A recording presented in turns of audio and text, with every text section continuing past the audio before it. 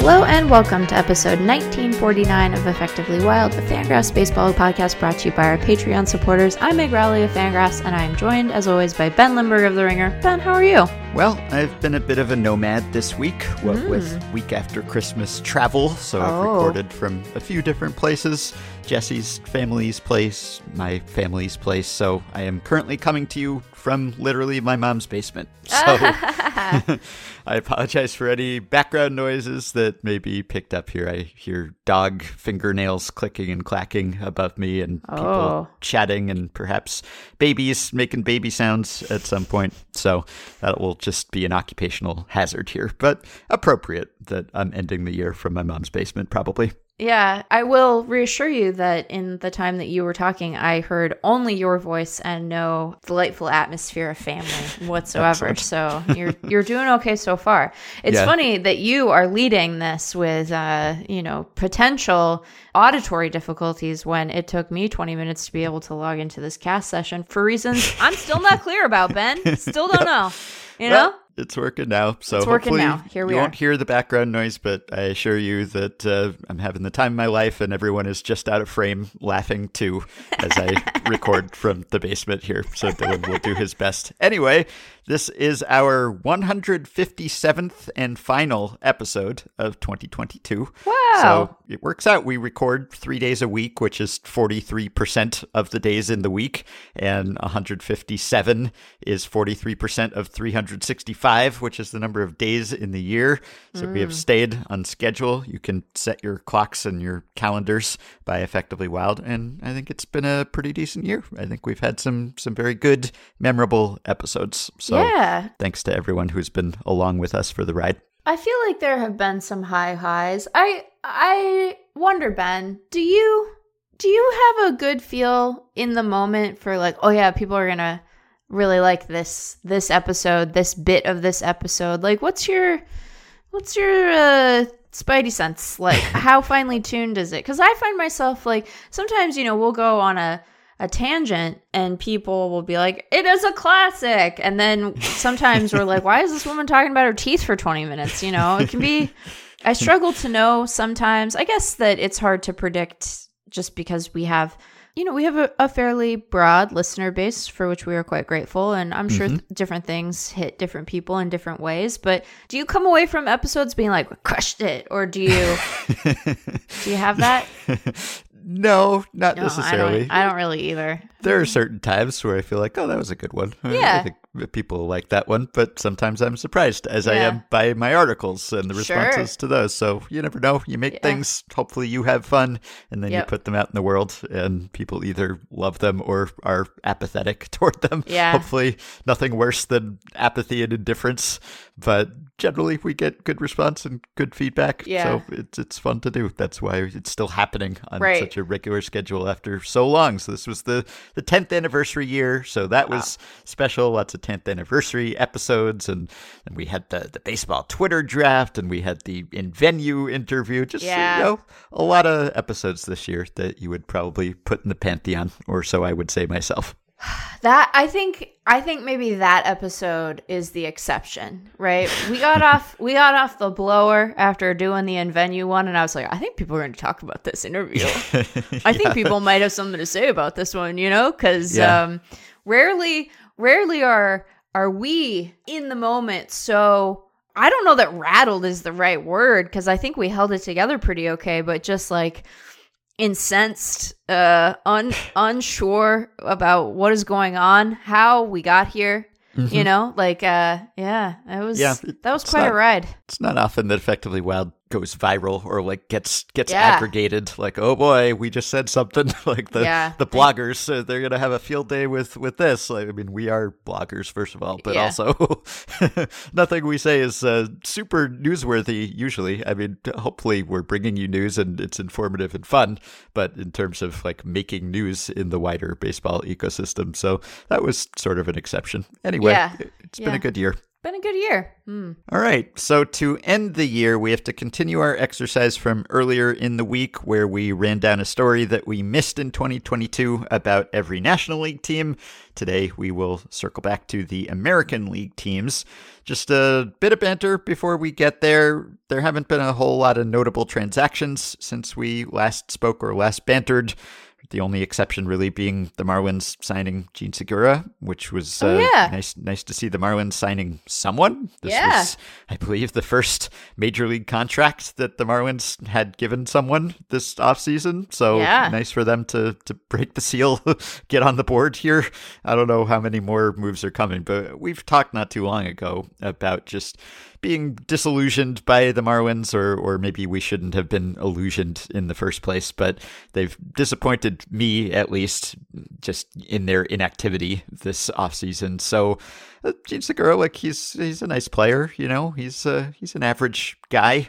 He's going to give you some good work. I guess they're going to be playing him at third base, at least unless they make some subsequent move, but he kind of was overshadowed by the cream of the shortstop crop this winter, and for good reason. But he's a good player, you know. He's going to be. I mean, look at his WRC pluses over the past 3 seasons: 106, 109, 105, plus a 109 in 2018. So that's just sort of who he is. And he is probably going to be getting a little bit worse, I suppose, in that he will turn 33 in March. But he's solid.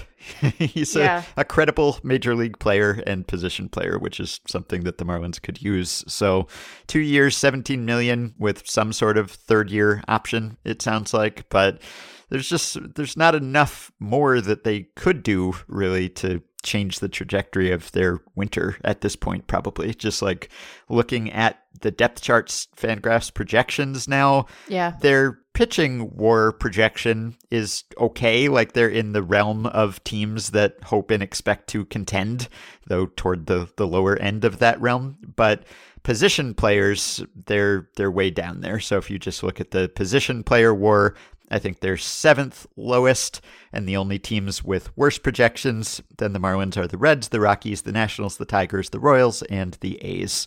So that's not where they want to be or where they should be at this point. And so they've been sitting on their hands all offseason, and they really needed to and need to do more. So we'll see whether they have a trade of some sort in them.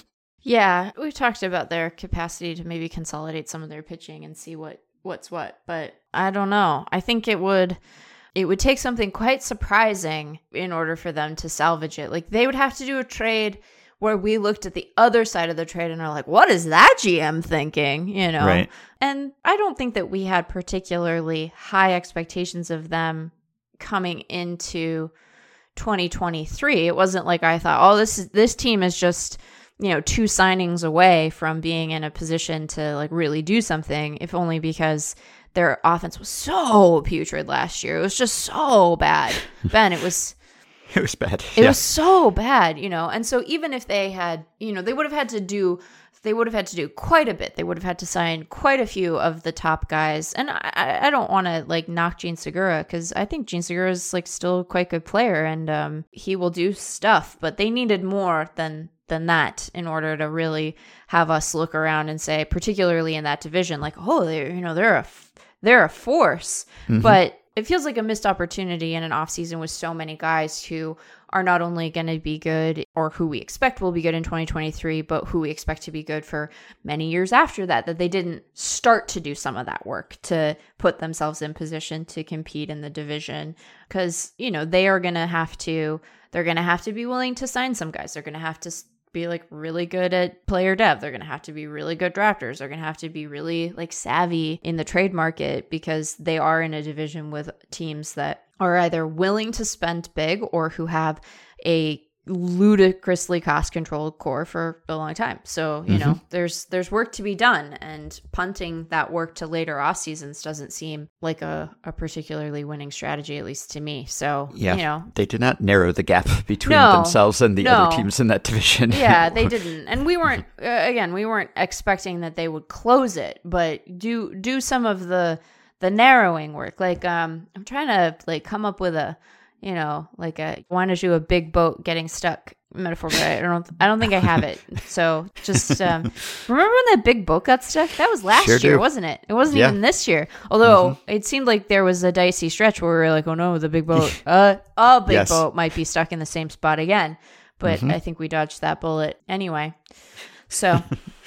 Yeah, it's bad. The gap has widened, I think, and the wild card picture isn't looking so hot either. Anyway, I guess the time to dump on the Marlins is not when they finally sign someone. But in fairness, we dumped on them before they signed someone also. So well, and I do think that like we had Jean Segura on our top 25. Like he remains productive in a way that is like he'll surprise you. You know, you're like because he's only ever like a little above average at the plate, right? Like he had the one really great year from a hitting perspective, at least for him in 2016 when he was with the Diamondbacks. But he's not like a guy where you're like, wow, you can build a whole offense around him. But he's like a useful veteran. And, you know, he had a 105 WRC plus last year. Ben, how many hitters? I know that very few of them were qualified, as we covered in our last episode, but if you were to guess, if you were like to do a little guess, I love that we are looking for the Marlins offense, and because of their acro, I am searching for MIA offense on our leaderboards. That's funny. Let's see. I mean, like, Jazz had a 139 WRC plus, but that was only in 241 plate appearances. Garrett Cooper managed a 115. Charles LeBlanc. Who even are you? Charles LeBlanc. I don't even know who that. Definitely a hitter who exists. Charles LeBlanc. We all know. Or a character in Glass Onion. It is one or the other. Who are you? I don't Charles even. LeBlanc, see, he's a rookie. We should have done a Meet a Major Leaguer for Charles LeBlanc, so we would have known who he was. I'm meeting him right now. I don't even know who this is. It's, you know, Ben, and maybe this is a dereliction of duty on my part. I'm willing to accept that I am a dummy, perhaps, but it's rare for me to be like, who? Like to really not know. Right? Yeah. To really not know. And then like Brian De La Cruz, who is someone I have heard of, like I know who that is. He had a 104. So like, you know, Gene's gonna be in there doing stuff, you know? But Charles LeBlanc. I thought I knew all the LeBlancs too, because I love the who are you? Oh, he's from Canada. He's from Quebec. That makes sense. Oh, well, yeah, sure. Georges Vanier Secondary School in Laval. Rangers 4th round pick. Yeah, I apologize to all of our French speakers. Like, you know, he went to Pitt. Okay. University of Pittsburgh. He played college baseball for those Panthers. Yeah, plays a few positions. He made his pro debut in 2016 in Spokane. Selected off waivers in December of 2021 from the Rangers. And then he was selected by the Marlins in the minor league phase of the Rule 5. Okay, I'm feeling less bad about not knowing about this guy. Yeah. But Charles, nice to meet you. Yeah, nice rookie season. Yeah, how about that? He came up, he was called up on July 29th, 2022. You know, that was the thing that happened. Doesn't he sound like a Glass Onion character? That's just because of Benoit Blanc. But yes, yeah. I liked Glass Onion. You know, I acknowledge that it has its limitations, but I quite enjoyed it. Ben, how did you feel about Glass Onion? It's not among my favorites of Rian Johnson's work, and honestly, neither is Knives Out. I don't know what it is. No, that's I really fine. like Rian Johnson other movies, but you are these not, movies, I'm just not as high on them as most people are. It might be the genre. I don't know. Yeah, you're not obligated, but that is a useful adjustment for me to make mentally about Glass Onion, because it wasn't like you were like all in on Knives Out and then Glass Onion, you were like, meh. You're less into it. That's fine. Yeah. You know, Ben, you watch so much stuff. You don't have to be into everything you watch. You couldn't like that many things. That feels physically impossible. More of a Looper Last Jedi man myself. I really liked Last Jedi. Anyway, we're not doing that discourse, but we are dipping our toe. Knives Out was the last thing I saw in theaters before the pandemic hit. And so I really like it on its own, but I do think that I am also it's getting a little nostalgic boost for being the last in theater experience I had before theaters were for a while terrifying. Right. So Well, the Marlins signed a free agent, and in the process, they helped us discover Charles LeBlanc. Yeah. So that's nice. All right. I really had never, even one time, thought about that combination of names in the context of Major League Baseball. So shame on me, you know? In other news, ESPN's Jesse Rogers reported that 10 umpires are retiring. Wow. So, yeah, it's the most who have retired, I guess, in any season since 1999, which is a lot of these umpires, they came in together around the same time after that big labor dispute where 22 former umpires resigned and then some were subsequently rehired. But this is the biggest mass exodus of umps since then. And 7 of them were crew chiefs, and over 200 combined umpired MLB seasons among them, and 16 World Series umpired. So it's a distinguished group, and I want to wish them all happy trails and congratulate them on their careers and everything. But also, I want to sort of insult them for a second here, but not in a mean-spirited way. Just in the sense that so you're like doing the Rickles roast.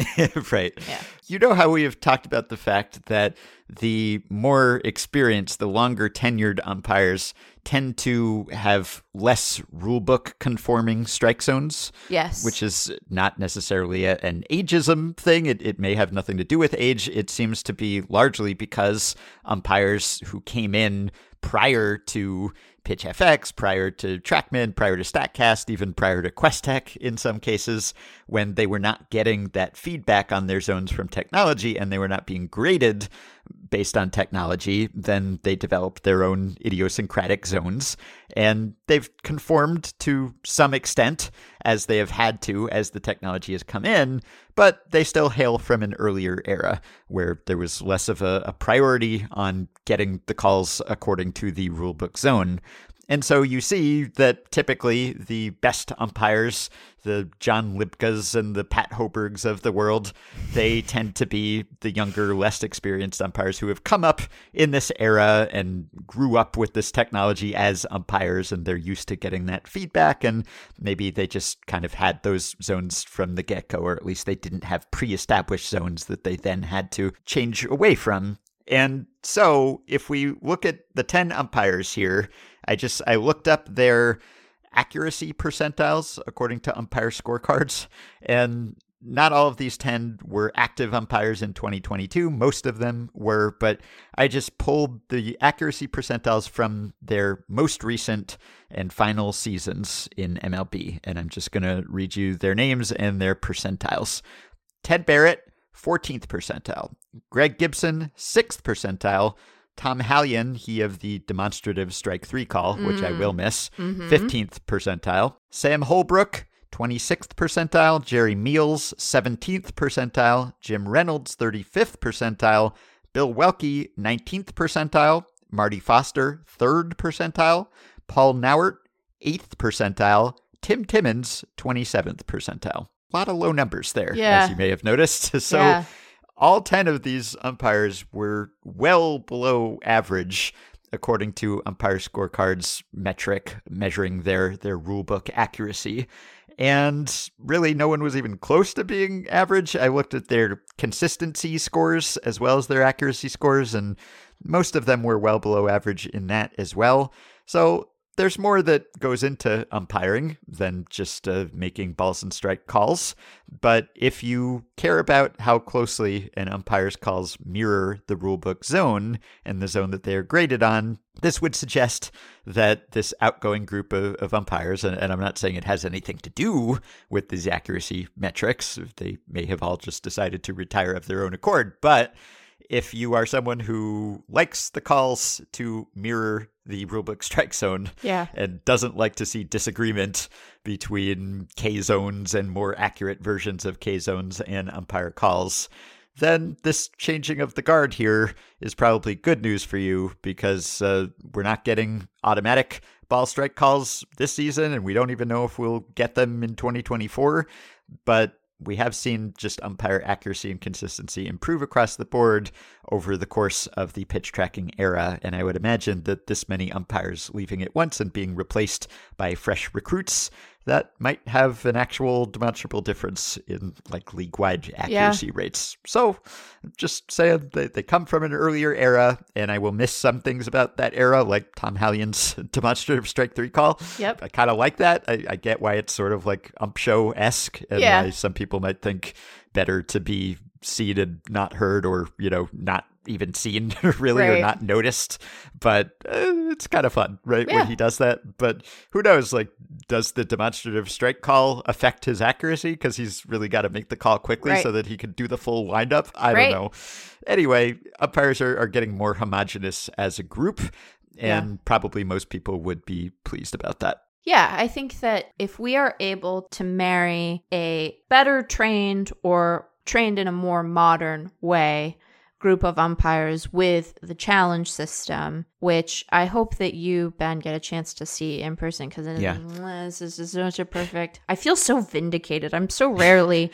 not that I'm rarely right. That sounds self-aggrandizing. But I don't try to have takes, call it, Mm-hmm. And I feel like I called it right here, and I feel vindicated by my experience of the challenge system, and other people, importantly's experience of the challenge system being so positive. So I feel like I got it. So I think that if we combine those things, it will, in a really meaningful way, improve the viewing experience for people. I think that this is an underrated fan viewing improvement innovation that we might have. And all it took was, better training and technology that's existed in tennis for a really long time. So I think it's good, Ben. I think we might get a win here in terms of our experience of watching the game. It's going to be, and we're going to have so much fun.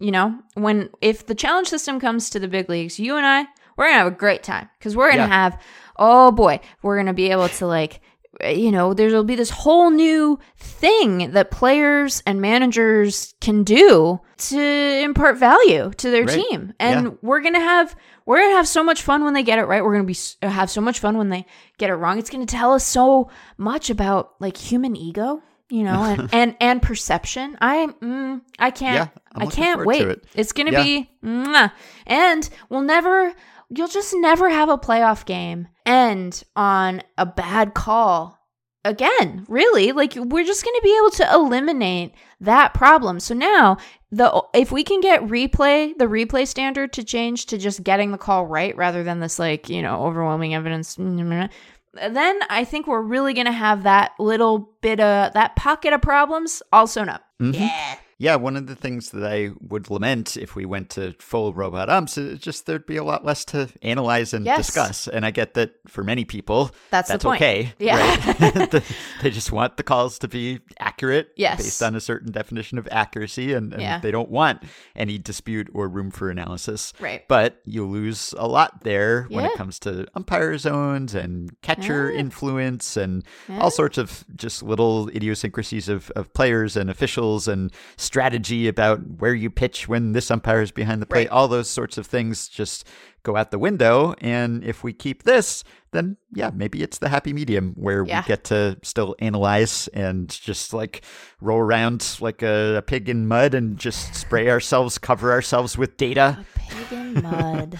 And other people will not have to endure occasional terrible and costly calls. Right. So, seems great. Best of both worlds. Yeah, it seems like old Meg, she had it figured. No, other people came up with it, but I was right about it, and let it be said.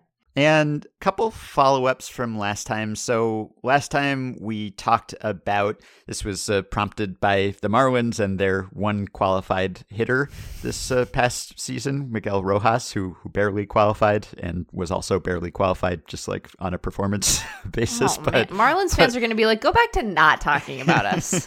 Yes, but we talked about just the overall decline, especially in the last couple of years, but over a longer period of just the number of qualified hitters qualified for the batting title, and also 700 plus plate appearance hitters, and just the reducing number of plate appearances by the average qualified hitter. And we talked about various reasons for that. One reason we did not mention was proposed by listener JG White in our Patreon Discord group, who wrote, with regard to the Marlins section in episode 1947, a factor that may have been overlooked is the zombie runner.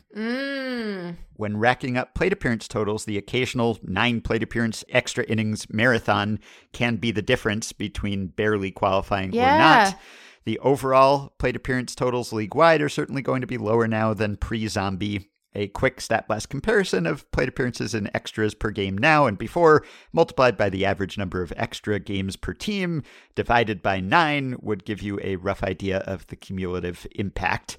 So I did that because I was kind of curious, and I expected that this would be a fairly minor factor, but I'm always happy to recognize ways in which the Zombie Runner has changed the game, usually for the worse, although in this case I guess it's debatable. But in 2019, and really after the Zombie Runner, basically 9% or so of games go to extra innings, and the difference in length just on average is only about an inning.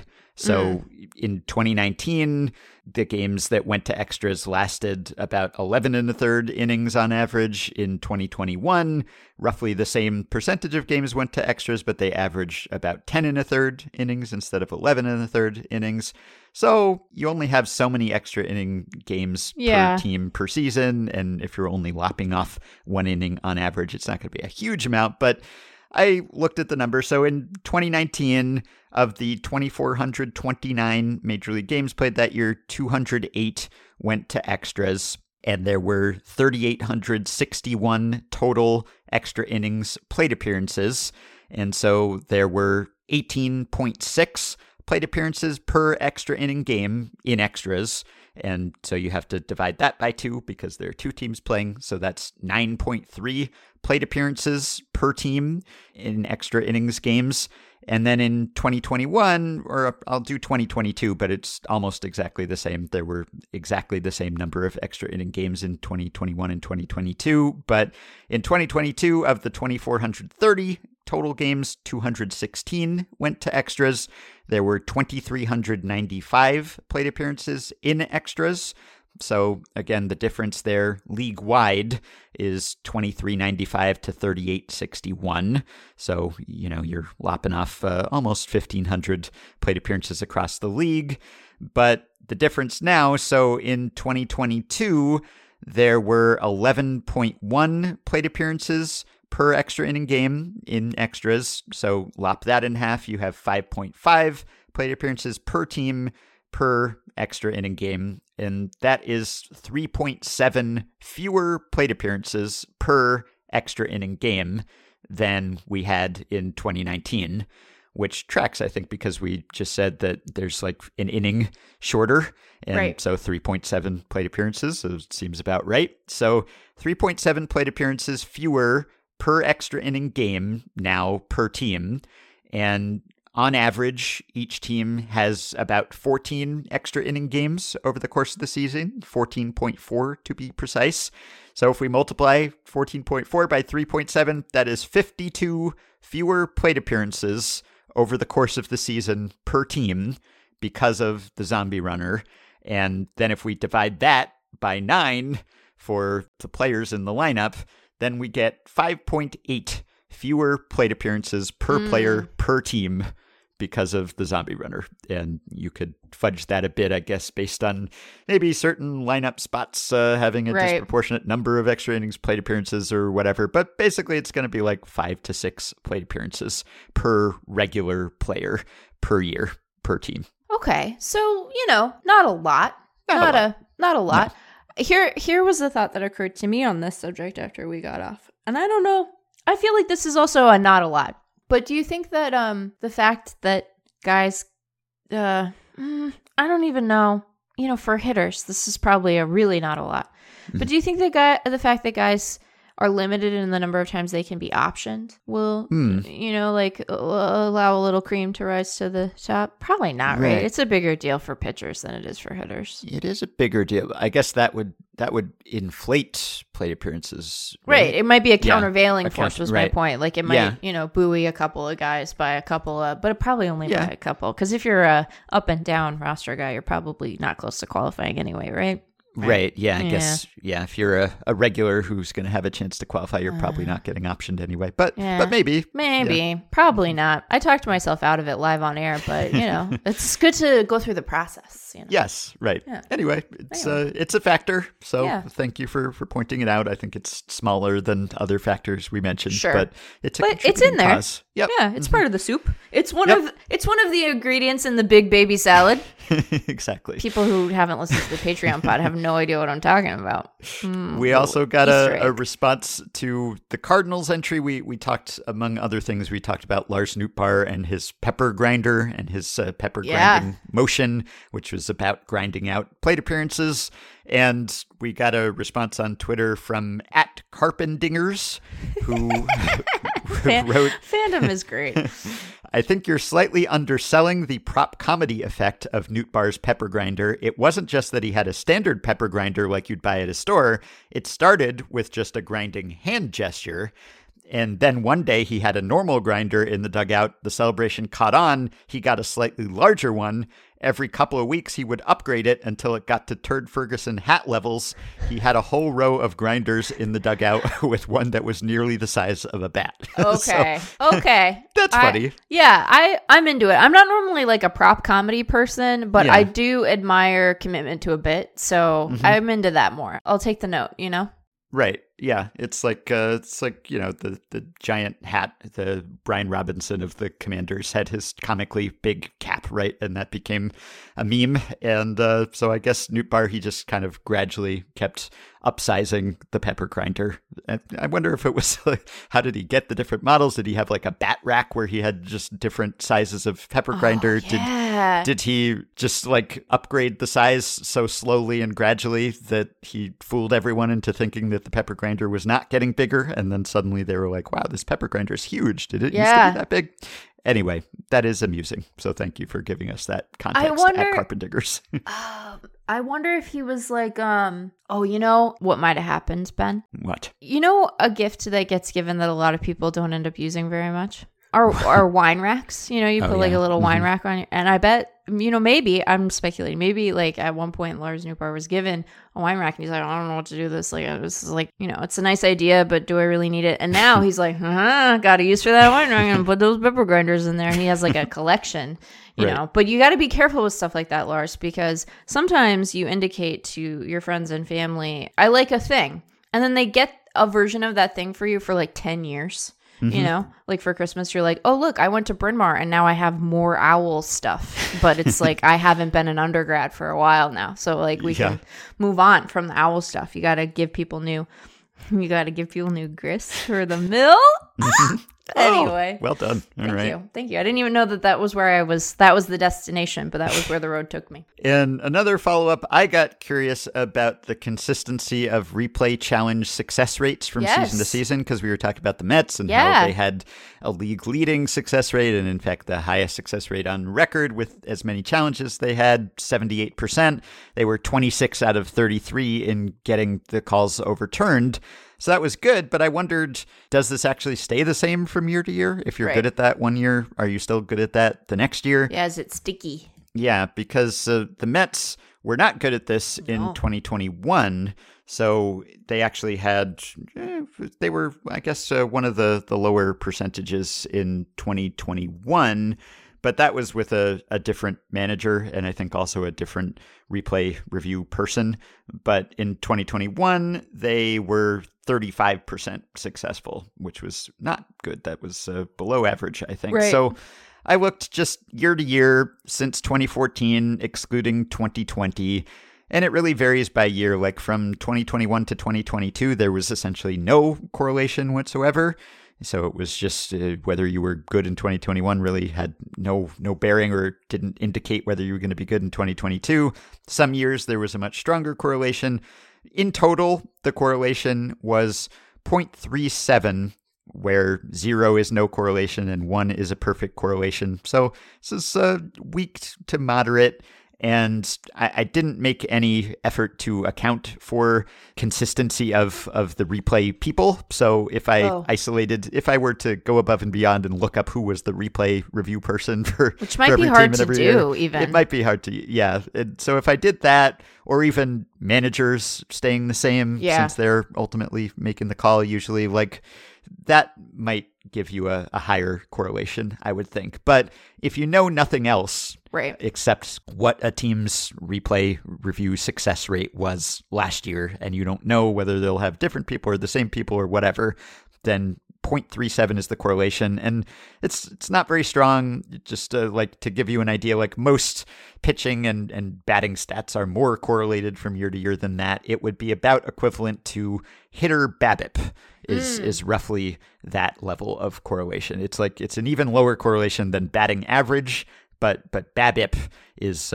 right around that same range, and that's a pretty random thing, like not as random as it is for pitchers, because obviously like how you hit the ball and where you hit the ball and how fast you are, all of those things influence your BABIP, and that does have some level of consistency, but there's still a lot of fluctuation from year to year. Yeah. And so if someone has a super high BABIP one year, you might think he's more likely than not to be a high BABIP guy, but you wouldn't really take that BABIP to the bank. So that's the level of confidence that you should have about a team's replay review success rate. And I guess that makes sense because A, it's just a small sample inherently, and B, these are all borderline calls for the most part, so they could go one way one year and the other way the other year. But there seems to be some skill to it. It's not completely random. Yeah, that seems like it tracks with my expectation. Mm-hmm. All right. And my final follow-up from that episode, we didn't have a listener submission for the Rockies, so I ended up supplying one myself about how their farm system had improved more than any other team, according to MLB Pipeline, over the course of 2022. But we did get some belated suggestions in the Discord group from listener Andrew, who was making up for his fellow Rockies fans in not having suggested something. So he went above and beyond and suggested several, and I won't share them all here, but there are some good ones. Riley Pint, the Rockies' former first rounder who threw super hard in high school but never really put things together. He unretired after having retired the previous summer, and he came back and still had control issues, which was why he retired, I guess, ultimately. He had fewer control issues, but also fewer strikeouts. Anyway, I guess he was the same sort of guy, but he was back, and he was only 24. And then also CJ Cron became the first Rockies first baseman since Todd Helton to be an all-star, and their third ever. Andres Galarraga was the other to be selected. And also the Rockies scoreboard operator is clever and goes viral sometimes for funny messages. And also the Rockies have 5 pitchers in the WBC and only 1 batter.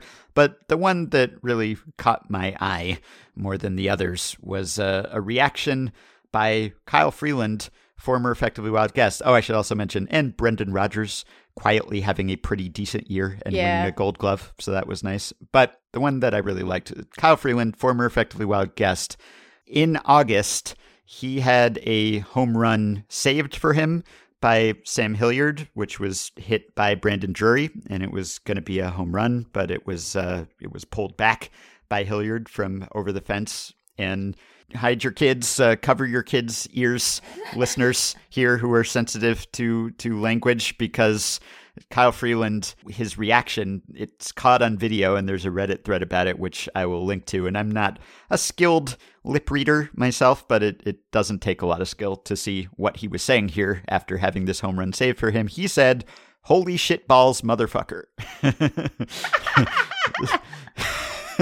very clearly enunciates or mouthciates holy shit balls motherfucker after having a home run removed from his record, thanks to Sam Hilliard. Yeah, so I enjoyed that.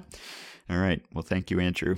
All right, so let's pick up with the American League teams and the stories that we didn't discuss or under-discussed in 2022. These were submitted by Effectively Wild listeners. So, going in alphabetical order, the Angels, whom we talked about quite a bit this year. Did we under-discuss the Angels? No, definitely not. And so we didn't get many submissions for the Angels. Yes. I think we kind of covered the Angels. Yeah. But One thing that listener Wayne pointed out is that Angels starting pitchers ended with the 8th best ERA in baseball, and I will go one better and say the 6th best Fangraphs WAR in baseball, which I knew that the Angels starters were better this year, and certainly Shohei Ohtani was great, but I didn't realize that they were quite that good. So 6th best WAR from their starting pitchers, behind only the Astros, the Phillies, the Giants, the Dodgers, and the Mets. And I looked back just to see when the last time that they had any kind of decent performance from their rotation was. And you really have to go back a bit because 2019, as recently as then, they were dead last. And the last time that they were higher than 15th, so basically above average, was 2011, which was also Mike Trout's partial debut year. So they had not finished higher than 15th in Mike Trout's career using his full seasons until 2022. And of course, that was still not enough to get him to the playoffs again. But it was progress. I guess the problem was that as they had the 6th best rotation WAR, they had the 25th best bullpen WAR. So that'll get you in addition to their other problems. But it was progress. And we talked about how their rotation, with some of the changes that they've made this winter, it really projects to be pretty solid going into next year. So we'll see. But it wasn't just Ohtani, obviously. It was Patrick Sandoval, who we've talked about, and it was Reed Detmers and Jose Suarez, and also Syndergaard and Lorenzen, who are no longer there. But it wasn't solely Ohtani, although he was obviously leading the way. So better starting pitching than the Angels have had for more than a decade. Yes. So just got to round the rest of that roster into shape, and they'll be back in October in no time. One of these years. Is this the year? The fact that the regular season extends like almost a week into October now, it makes me think twice about when I say, like, can they get back to October or something? I know. Like, the pedantic part of me is like, well, they will, because they have games scheduled for October, but you know what I mean. But will it extend into October again? I guess it did last year, I think it still too. will. Yeah. Mm-hmm. Yeah, it still will. Anyway, no one else is bothered by that, I'm sure. All right, the Astros are up next, and this is a suggestion from Kevin. So Dusty Baker bought the team breakfast food after Yom Kippur for Alex Bregman, but not just for Alex Bregman, like basically for everyone. Oh. So I did not know about this. I'm reading a story here from the Jewish Telegraphic Agency. This was published October 7th. Headline, Astros manager Dusty Baker hopes matzo ball soup will give his team a playoffs boost. Maybe it did. Anyway, Jewish Herald Voice is the byline from Houston here, and it leads with, if the Astros make it to the World Series later this month, which we know they did, fans can thank team manager Dusty Baker along with a fresh-baked challah and several quarts of matzo ball soup. Baker stopped by Kenny and Ziggy's New York Delicatessen here just before Yom Kippur ended to load up on food to help Jewish star Alex Bregman break the fast. He said he wanted to do something really nice for Alex, and he bought a substantial amount of food, Ziggy Gruber told the JHV. I thought that was quite noble of him. Dusty eats here all the time and said it is one of his favorite places. So Dusty likes the Kenny and Ziggy's New York Delicatessen. And again, according to Gruber, the Astros manager walked out with enough to feed the entire team. He got a round challah, 3 pounds of pastrami, some corned beef, rye, bread, potato salad, coleslaw, smoked fish, Nova, bagels, and of course a bunch of matzo ball soup. Oh, and he also loaded up on dessert with all kinds of rugelach and cookies. And Baker said he also gave some soup to Luis Garcia, who was ailing. And Dusty said, I got him some matzo ball soup, so he will probably be well tomorrow. And we know he was quite good, and the Astros were quite good. So the owner of the delicatessen said, we know they are going all the way, there is no doubt. And if we end up playing one of the New York teams or Los Angeles, it will be good for business. I've operated delis in New York and Los Angeles, but I've been here 23 years and will be wearing Astros colors for sure. So, how much do we attribute the Astros' postseason success to Dusty Baker loading up on food at this New York delicatessen and giving matzo ball soup to everyone? I don't know, but it can't have hurt, I guess. A nice gesture, at least. This is why people love Dusty, why he's a player manager. He'll just bring you food after you break your fast, and also if you weren't fasting, he'll still bring you food. Yeah, I mean, I think that food can feel a lot like medicine, and it certainly is rejuvenating, particularly after you've not had it for a while. So I think this is wise. Yep. It's wise. All right. The Athletics, just not a ton of positive stories to talk about with the old A's this year. So we got suggestions about like relievers who were kind of good. It's like, you didn't talk about Sam Mole. No, we didn't talk about Sam Mole. I guess he had a pretty good year and he started really well, but if that's the best you could do. Yeah. AJ Puck was mentioned just for having a decent year and also just like staying healthy, I guess, pitching at all. Yeah. So that was nice. I mean, he was just a bullpen guy and not like an amazing bullpen guy, just like a pretty good bullpen guy, but he was around. He pitched, so that's good.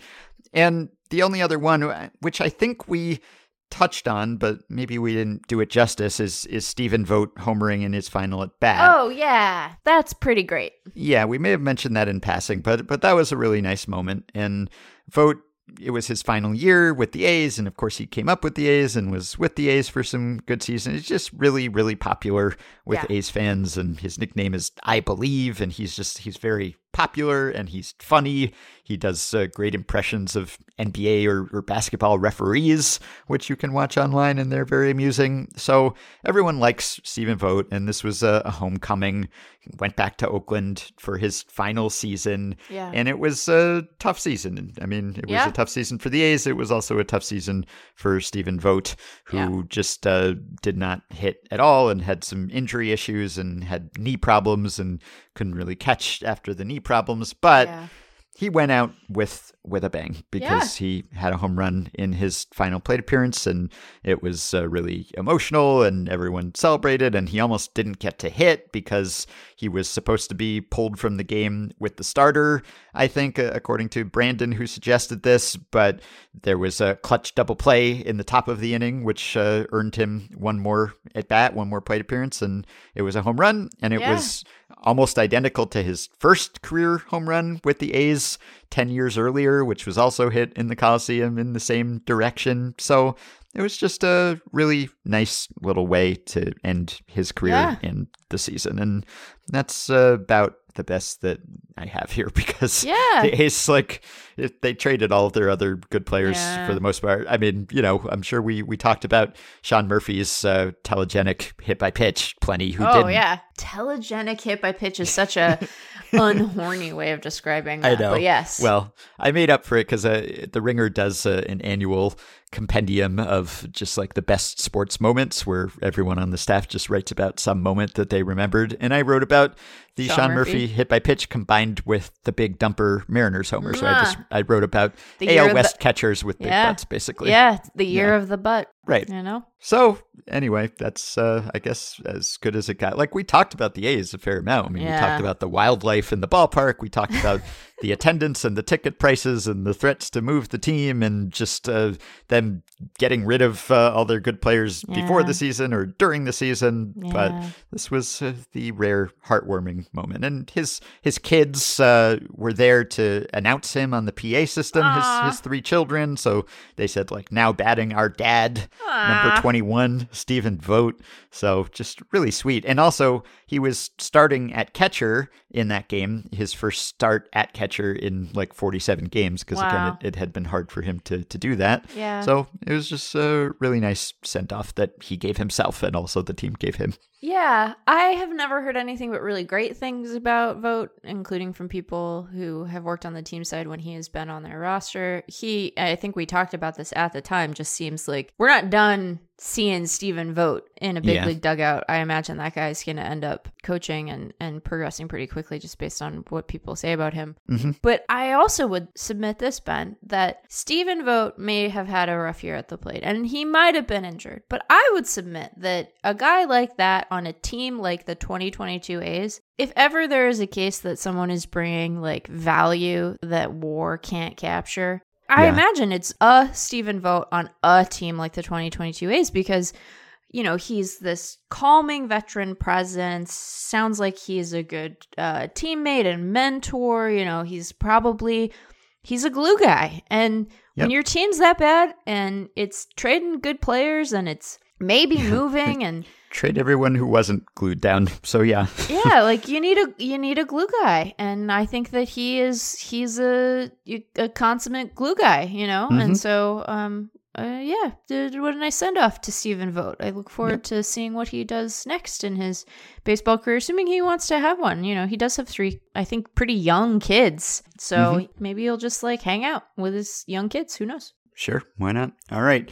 Blue Jays. So we also must have mentioned this at some point, but maybe we didn't give it its due. Kevin Gausman, not only did he have an extremely high BABIP, but he had the highest BABIP ever. Yeah. Really. Like, I mean, at least for a pitcher with as many innings as he threw 174 and 2/3 innings. If we set the minimum innings cutoff at 170, I just looked the live ball era, 1920, so we're talking more than a century here, and no one has ever had a BABIP that high. His was 363. Wow. After that, you got to go down to Kevin Brown at 355, and that was in 94, so a shortened year. So in a full season, 353, Aaron Seeley in 1999. So that's like extraordinary. I mean, it's unprecedented for someone who pitched that many innings to have that high a BABIP. And so obviously that led to more than a full run or almost a full run gap between his ERA and FIP. And that is probably why he finished only 9th in AL Cy Young Award voting, even though he led the league in FIP and also in strikeout to walk ratio. Yeah. Among AL pitchers, he was second only to Verlander in Fangraphs WAR. And so really, like, it was an interesting test case because obviously voters are paying more attention to FIP these days. Yeah. But his gap was so extreme, I guess, that it was too much. Yeah, when you have a 3.35 ERA and you have a lot of other guys with very low, you know, sub 3 or sub 2 numbers, then that's just too much to overcome, even for statistically savvy, enlightened modern voters. So that's just, I mean, he had to feel snake bit, and the Blue Jays, like, they did a lot of adventurous shifting, especially early in the year, more outfield shifting than I think any other team did. And also early in the season, a lot of shifting against right-handed batters. But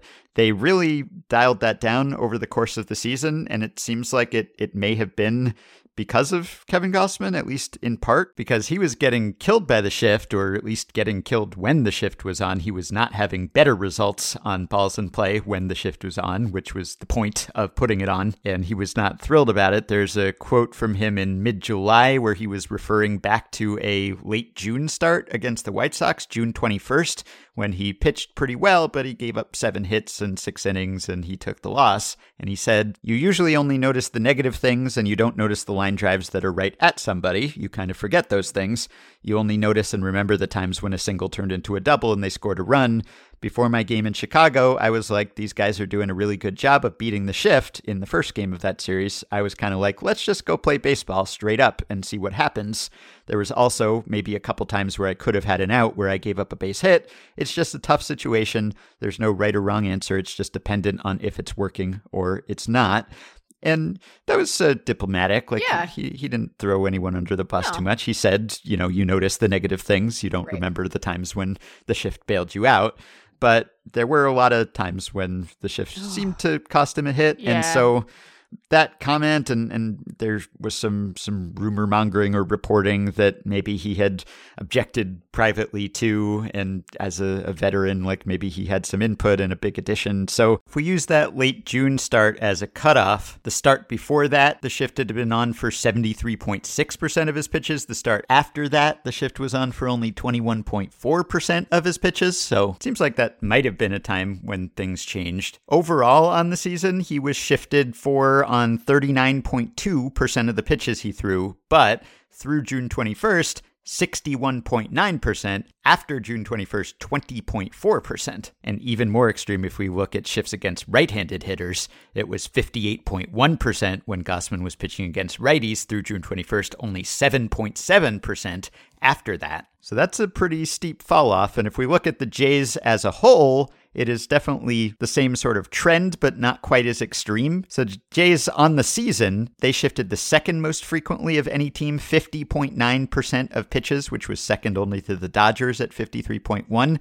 The Astros were the only other team that shifted on at least half of the pitches that they threw. Against righties, the Jays were also second to the Dodgers. Full season, 44.6% was their rate. The Dodgers were 46.4%, and the league as a whole was only at 20.4% against righties, which was down from its high in 2020, but a bit higher than 2021. We've talked about how shifting against righties may be a dubious decision on the whole if you do it too often. Yeah. Now, if we break down the Jays through June and after June, you see the same sort of trend. So against all hitters, 61.8% through June. After June, 41.2%, which was only the sixth most, whereas they had been by far the most frequent shifters through June. Against righties, again, 61.1% through June, so they were shifting against righties almost as often as they were shifting against lefties. After June, only 26.5% against righties. And you see sort of the same thing with their four-man outfields, because they did that much more than any other team too. They had a four-man outfield on 4.3% of all their pitches this season,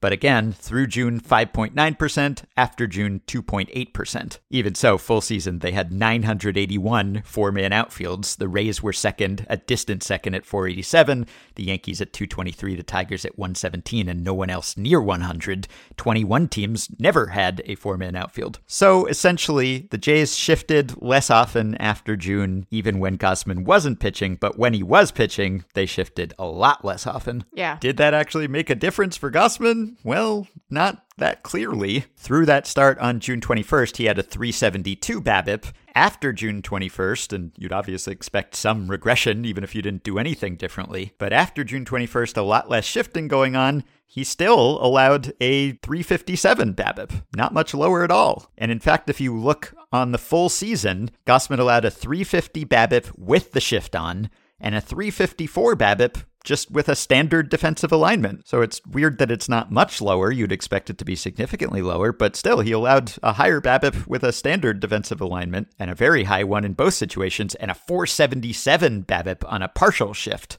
a strategic shift. So he was sort of damned if he did and damned if he didn't. Yeah. According to StatCast, he was third worst defensive support behind him. So just in terms of outs above average behind a pitcher, Patrick Corbin was dead last at negative 20 outs above average, the Nationals defense when Corbin was on the mound. Yeesh. Yeah, second was George Kirby of the Mariners at negative 12, and Poor then George. Gausman at negative 11. So his defense let him down, or he got very unlucky, or some combination of the two, and so he ended up with this just historically strange BABIP year and a barely top 10 finish in Cy Young voting when, if you went by defense independent stats, he was one of the very best pitchers in the league. Yeah, I think that, like, I'm okay with the idea that, I don't know. I think it's fine to look at that big of a gap and say, yes, clearly there was, like, some defensive problem here.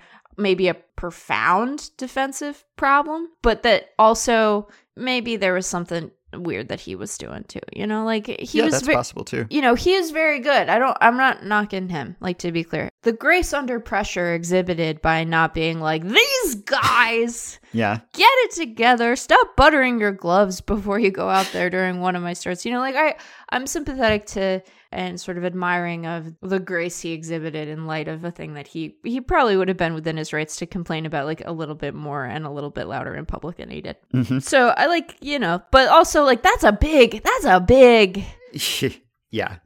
You can't, I can understand a Cy Young voter looking at that being like, a lot of that is defense, but maybe there's something in there that we're just not understanding about what he's doing. I have sympathy for that too. I don't think that is exhibiting like an anti-stat approach, Right.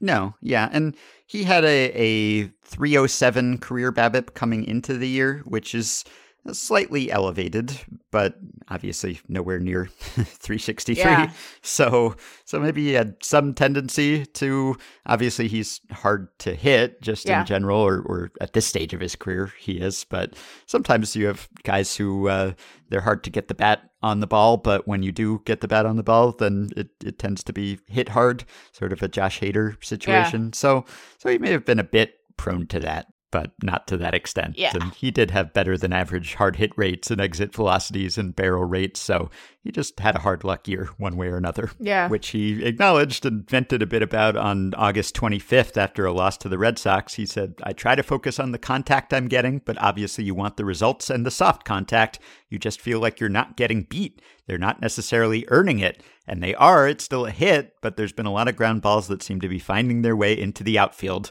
All I can really focus on is making better pitches before that happens, strike a guy out. That's kind of where I'm at. A lot of the bad stuff that happened tonight, I could have done things earlier in the at-bat to maybe keep that from happening." Yeah. And speaking of putting balls in play and making things happen, let's transition to the Cleveland Guardians. Talked a lot about Steven Kwan this year, but one thing that I did not know, and probably every Guardians fan knows this, and maybe you know this, I'm sure it was mentioned on broadcast and everything, but his parents, Steven Kwan's parents, Jane and Ray, they met in the 80s while playing pinball. Oh. And so they got young Steven Kwan hooked on pinball when he was very young, and it seems to have helped. Like, he gives credit to hit pinball for his hand-eye coordination, which is so important to his hitting profile and knowing when to swing and being able to make contact. Really? He's apparently a pinball wizard. I did not know this about him. Yeah. I didn't know that about... move over, Mookie Betts. There's a new guy in the clubhouse for weird alternate sport acumen. That's so cool. Yeah, I like the idea that we should be training our young baseball players on playing pinball. This is yeah. Wow, that's delightful. Yeah, and also interesting, this is something I noticed that a few people suggested, Scott and others, or Corey, that we talk about Oscar Gonzalez. And, people brought up the fact that, he had the SpongeBob theme music as his walk-up, and SpongeBob kind of became the official or unofficial team postseason mascot.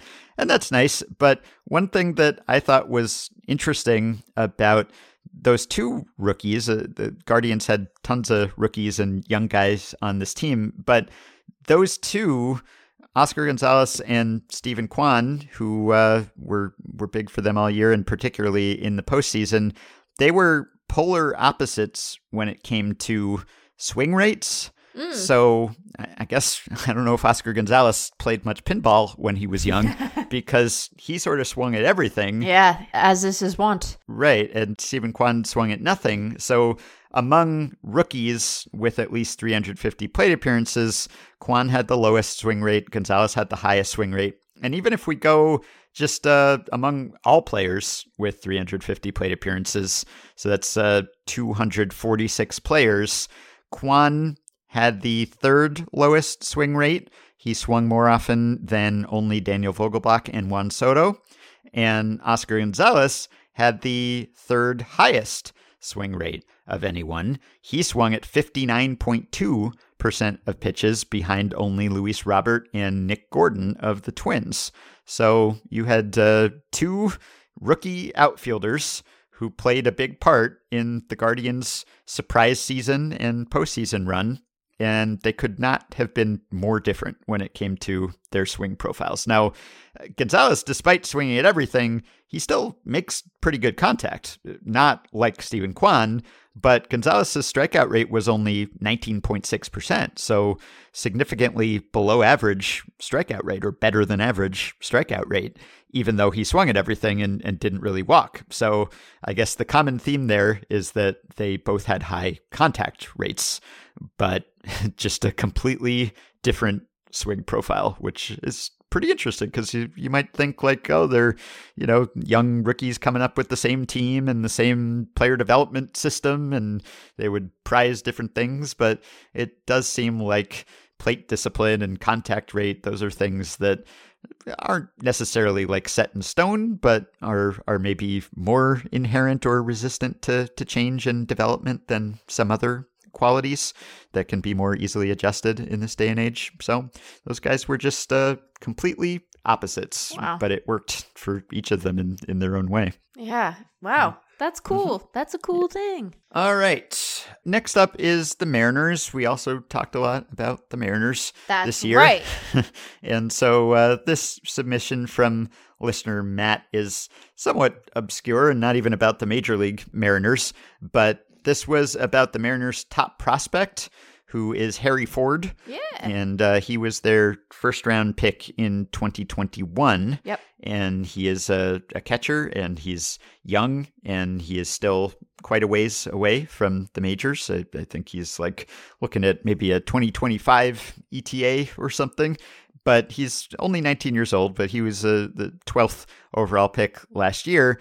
And although he is a long way from the majors, he was in A-ball. He did and has gotten to star in WBC qualifiers because he was on the Great Britain qualifier team, and I guess the Great Britain WBC team, because they qualified for the WBC for the first time ever, largely or in part due to Harry Ford and his heroics. So both of his parents are British, born and raised there, and he is not, but he gets to play on the Great Britain team. And Great Britain played 3 games in the qualifiers, and they beat France and Germany and also Spain. And the Spanish team that they beat to get into the tournament included shortstop Noelvi Marte, who was the former Mariners top prospect, who was sent to the Reds in the Luis Castillo trade. And he homered in that game, but so did Harry Ford.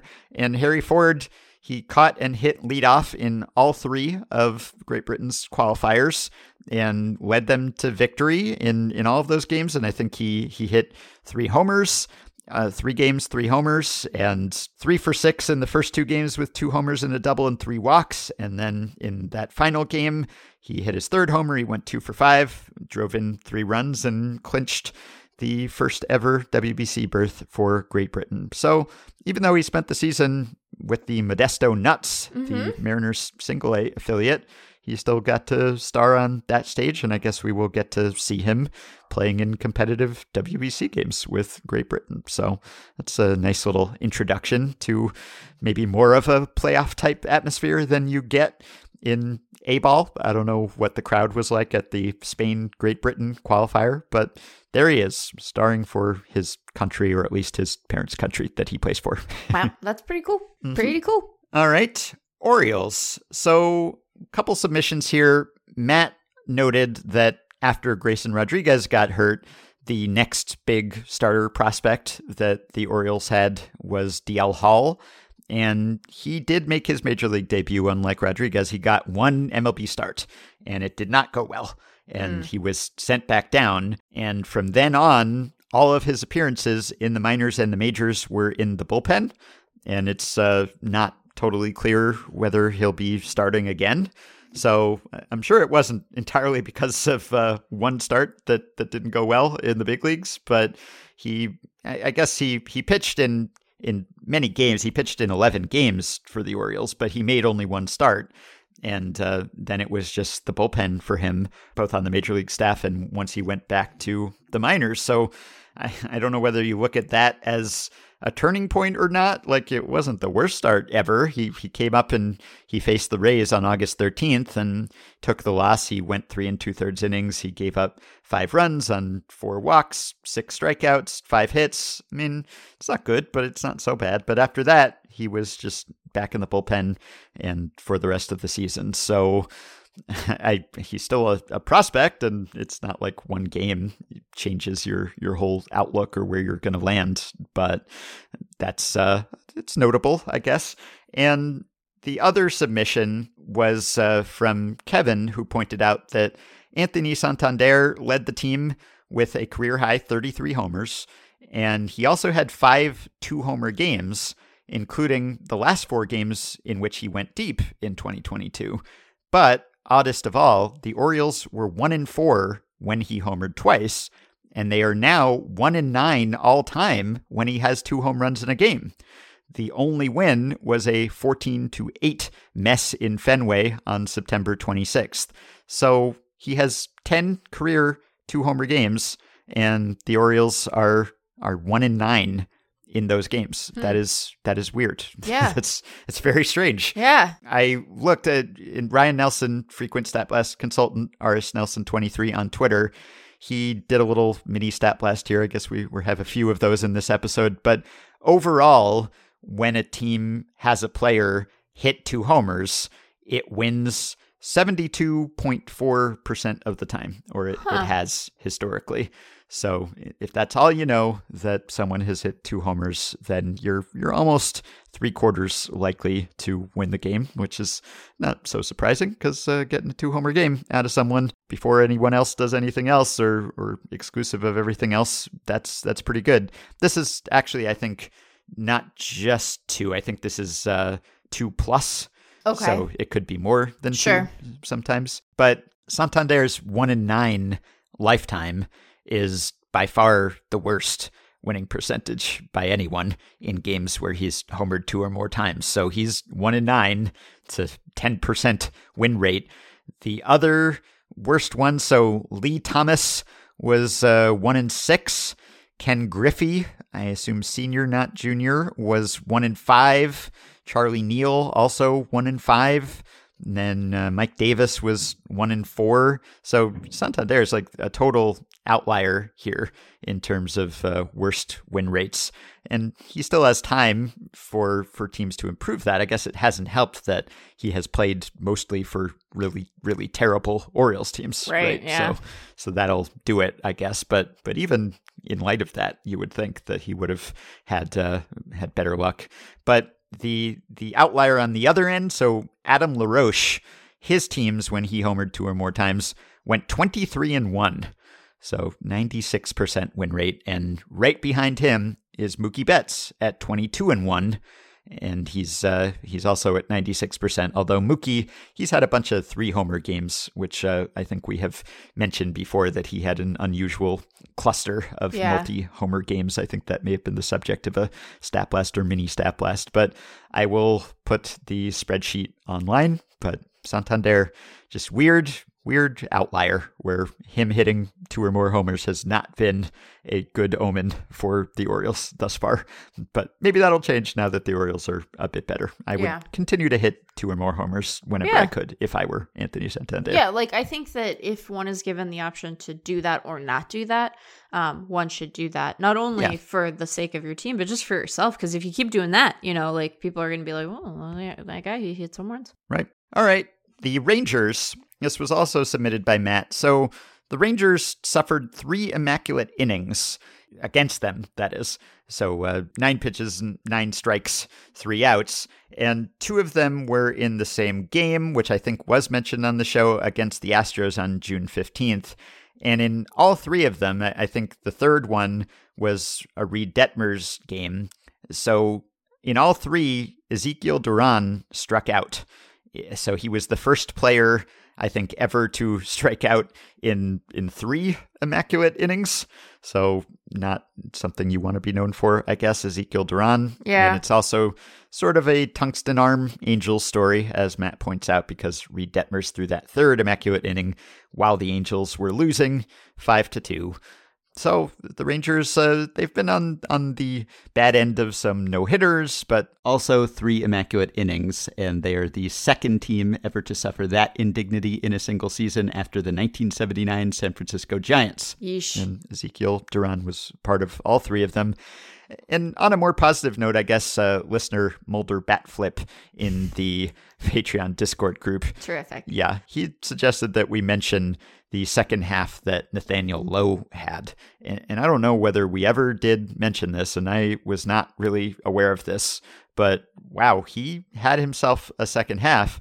Among qualified hitters in the second half, only Aaron Judge was better than Nathaniel Lowe. Did you know that? I didn't know that. I did not know that. Yeah. So I did know that Aaron Judge had a good second half. I was aware of that. But Nathaniel Lowe, I was not so aware of. So in the second half, if I'm sorting by WRC Plus here, it goes Aaron Judge 252, then a very, very big drop off to Nathaniel Lowe at 176. But he just surpassed Jose Altuve and Yordan Alvarez.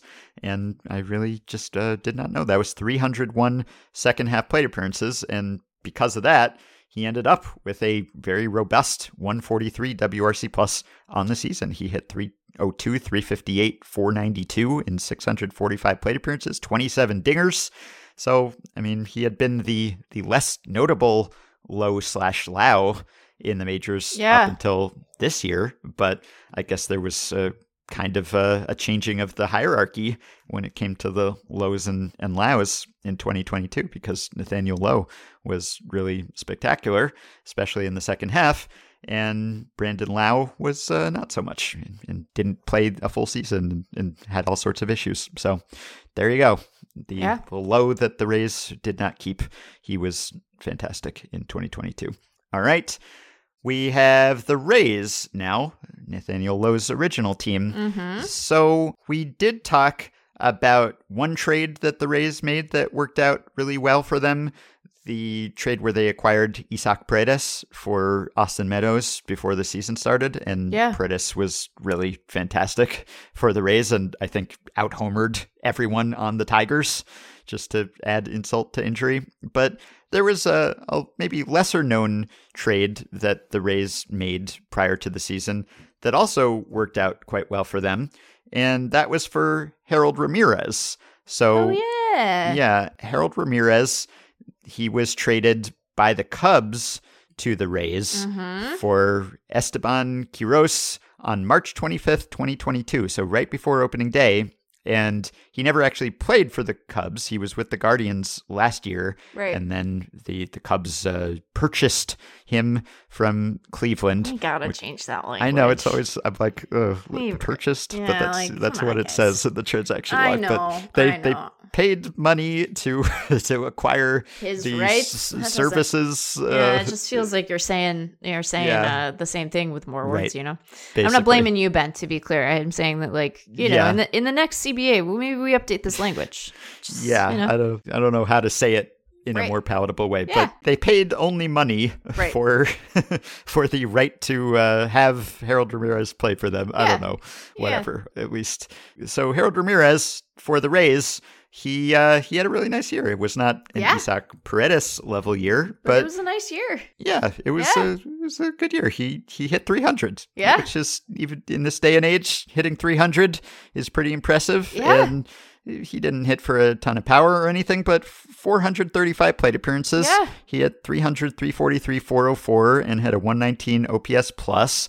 And this was the first year that he had been an above-average hitter, and he offered positive value. And beyond that, he actually, he lost a month to injury, I think. And if he had not, then he could have made a run at the batting title, because he did not qualify. He is one of those players who did not qualify for the batting title, but I mean, I guess he hit 300, like he would have had to have a great month, but he was in the running at least, I think. And so I'm reading from a Tampa Bay Times article that says the headline, "Call Harold Ramirez a lot of things for Rays, including Mr. Happy."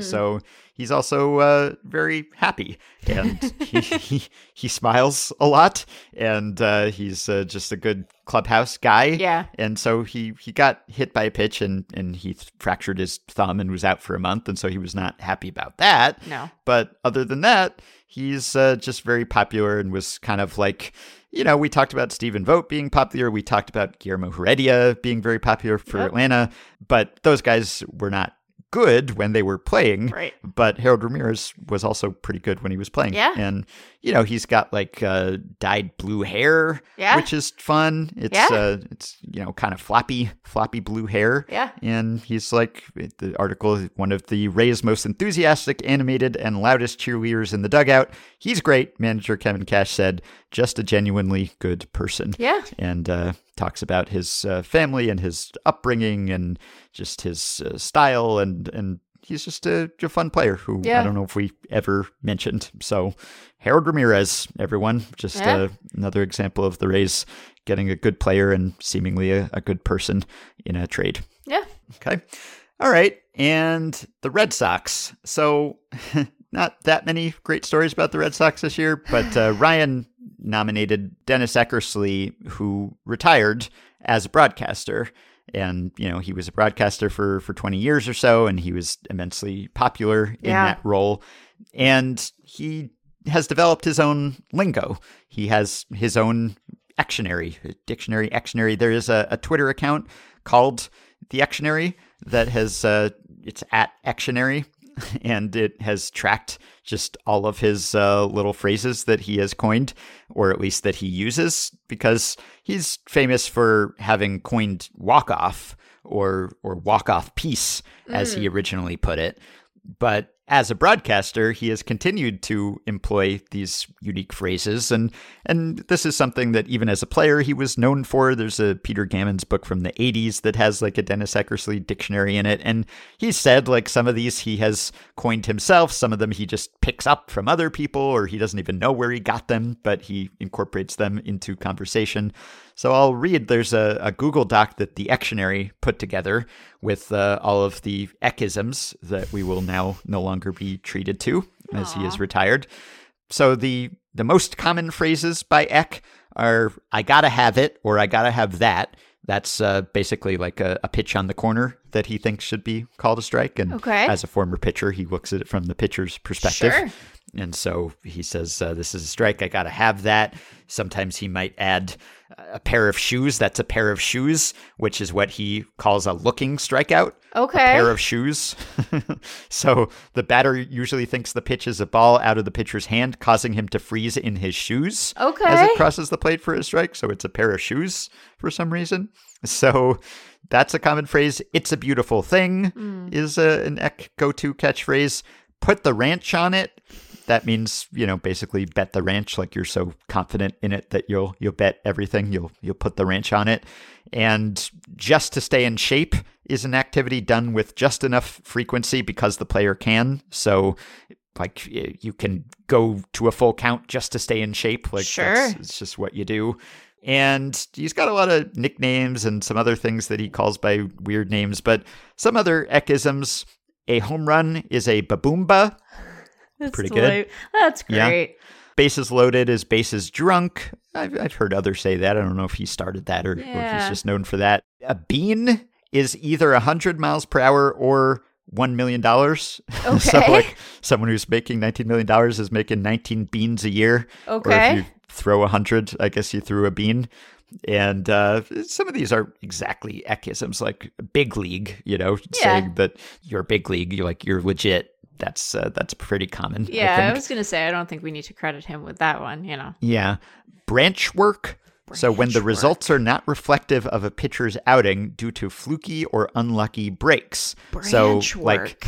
Branch work, like a check swing single or like a weakly hit home run, or like it goes around the pesky pole, or an at bat with a bunch of Rockets foul that ends in an out, consistently working with runners on base but getting an out. Yeah. Branch work. So I guess Kevin Gossman was having a lot of branch work done against him. Yeah. That makes me think of like landscaping. Like had a tree out front and had to have some branch work done on it earlier this summer because it was looking scraggly. Yeah, same thing just happened to me. A branch kind of like fell over the road and scraped across our windshield as we were just driving up here. So we need to do some branch work after I'm done with this podcast. Are you okay? Right? Are you guys okay? Oh yeah, we're fine. Yeah, I feel like sometimes you drop stuff on me in the middle of an episode that you should really lead with.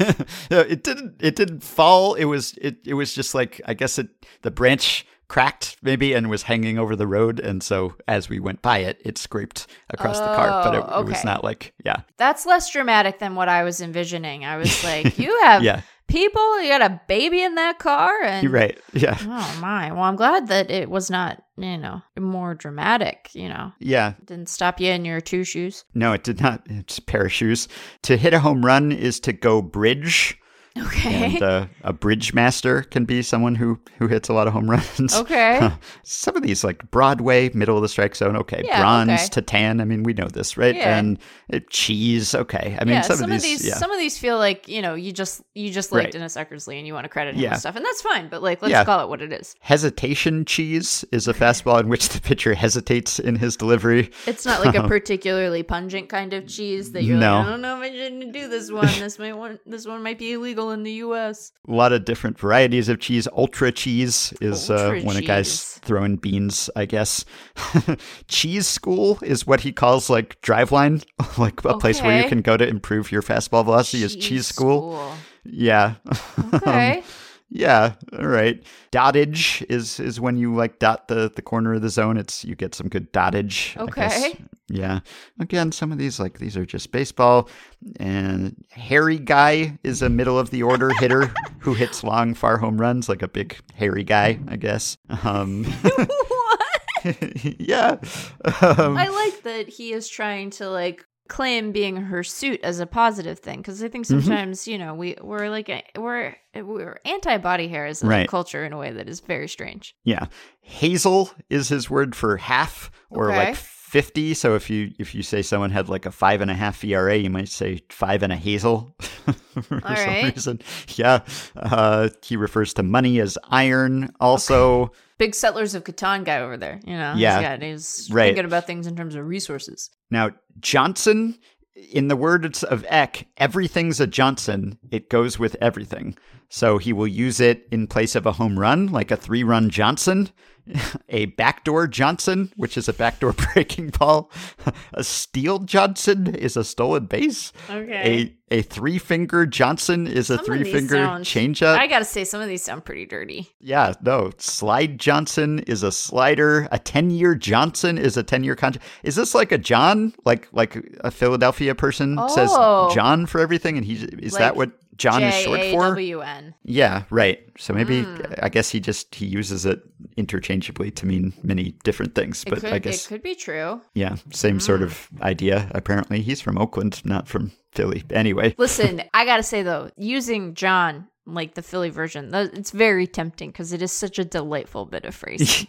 Yes. So, if that is what he's doing, I think he can be forgiven. Right. Yeah. A lamb is the opposite of a hairy guy, I guess, like a player who is mediocre going through a slump. But it's lambs not like have that is true. They get shorn. Like that's a whole thing you do with lambs. Right. Yes. I don't know if some of these hold up. I don't think we have to change our opinion of him as a broadcaster, but I think we could examine some of these and be like, we have notes. A nice head of hair is moss. Okay, fine. Pretty good. Deal. Yeah, we covered, party is like when a pitcher needs to attack the hitter. You want to party with the hitter. Okay. A pearl is like a good performance, a good defensive gem, or sometimes you'll hear that for like a nice clean baseball, but a pearl is spectacular pitching performance or defensive play. Peace is similar to Johnson. I guess that's not that unusual. Powder River, when a pitcher airs out his best fastball and challenges the hitter to hit it. So this comes from before Eckersley, but Powder River is a real good fastball. And salad is a slow pitch. Yeah. Look at that salad. Snake is a sweeping breaking ball. A snapdragon is a sharp biting curveball. This one, speed of stink. That means very slowly. So if you say it was a 4-run game and he was moving at the speed of stink, that means he was like working at a really slow pace. Speed of stink. Speed of stink. I don't know. Is that related to like how quickly a smell spreads I don't know. I don't know either. I don't know. That's a good band name. Yeah. Squash is a head, so you can have good moss on your squash, I guess. Okay. Stat Masterson is someone who is well versed in baseball analytics. So Alex Spear, for instance, a regular Effectively Wild guest at the Boston Globe, he will be referred to as a Stat Masterson by Eckersley. Okay. And then Statue of Liberty play is when the pitcher freezes in the set position with no intention of throwing the baseball. Here's the problem with that. That is another play. That's another action in another sport. Like, that is a football thing. It's a trick play in football. Yeah, I guess he borrowed it. I'm taking exception with that one. Okay, well, that's everything on the Ectionary. So thanks for your contributions to the baseball lexicon, or at least popularizing some terms, and we will miss you, Eck. We will. Despite my criticism, editors don't criticize because they dislike you. They want to help. So that's where that's coming from for me. All right. The Royals, Andrew nominated Jose Cuas, who is a sidewinder reliever for the Royals, who probably never came up on the show, but he's another good meet a major leaguer type because he had a really interesting trajectory. So he debuted this year. He's 28 years old now, and he really went through a lot. Like, he pitched 47 games for the Royals and was pretty good. But to get to that point, he was a FedEx driver, like multiple off seasons, but also he first came up as a position player. He was drafted by the Brewers in the 11th round in 2015, and then they converted him to pitching, and then they also released him because he wasn't good enough at pitching. And then he went and he pitched for the Long Island Ducks of the Atlantic League. Cool. And apparently Francisco Rodriguez was also there at the time, and Cuas was warming up, and he just kind of like threw a few pitches sidearm just for fun. And evidently it looked and felt really natural. And Francisco Rodriguez was like, you should just be a sidearm pitcher now. And so he did. And that was kind of the key for him, or a key.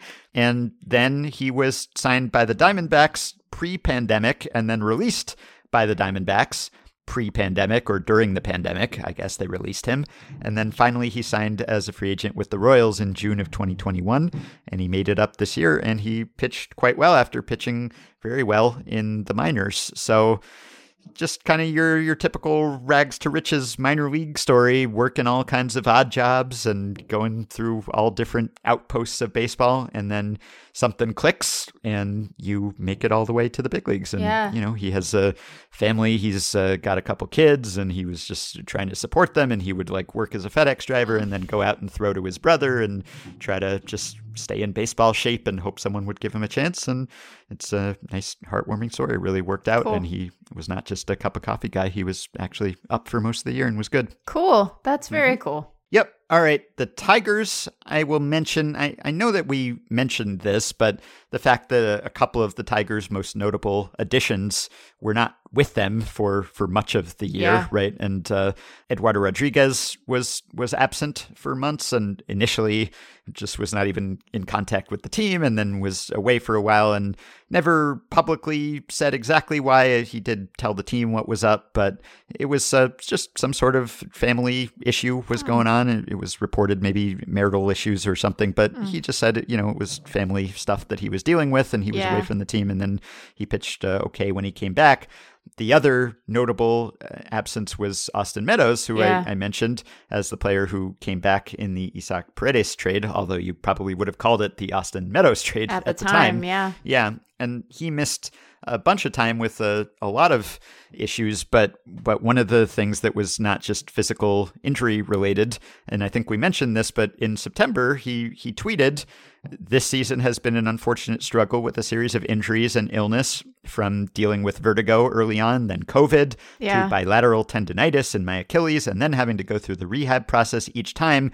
What I have told very few people is that I also have been struggling with my mental health in a way that has extended my time away from the game I love so much. I've been dealing with this privately with a great team of professionals, but I need to continue to put in the hard work off the field toward feeling mentally healthy. While I've been back in the clubhouse the past few weeks and plan to remain with the club through the end of the season, I am still not ready to return to the field. I'm so grateful for my family, my teammates, and the Tigers organization for supporting me through this. I can't do this alone, and I hope in sharing my experience, I can touch at least one person who might be going through their own struggles and encourage them to reach out to someone for help." So I think we may have briefly applauded that in passing, but just wanted to mention it again because there's a lot of stigma around this sort of thing, just societally, but especially in professional sports, right? And that has started to change belatedly in baseball, and some players have been more open about going through these things. And so for him to put out that statement, I think was great. And I'm sure that did have an impact on some people. Yeah, I think that's right. And also just wanted to mention for the Tigers, so listener Brandon had suggested that we talk about how many different lineups the A's had because he thought that had been a record. And it would have indeed tied the record for a team with the DH, but the record was actually broken and set by the Tigers. So no. Yeah, so just another little mini stat blast here that Ryan looked up for me. So we looked up a couple different ways. We looked up just different batting orders, just irrespective of defensive position. So it's the same, if you bat seventh one day and then you bat seventh the next day, and the first day you're playing third base and the next day you're playing first base, it's the same. Got it. By that method. And then we also looked another way where that counts as two different lineups. So you're taking into account not only the lineup order in your lineup slot, but also where you were playing in the field. And either way, the Tigers had 161 different lineups. Oh my gosh. They had one repeat. So the duplicates, July 26th and August 9th, they had the same lineup. But other than that, they had a different lineup every day. Oh, man. And Oakland and Toronto were both at 160 this year, which tied the previous record that the 2019 Jays set.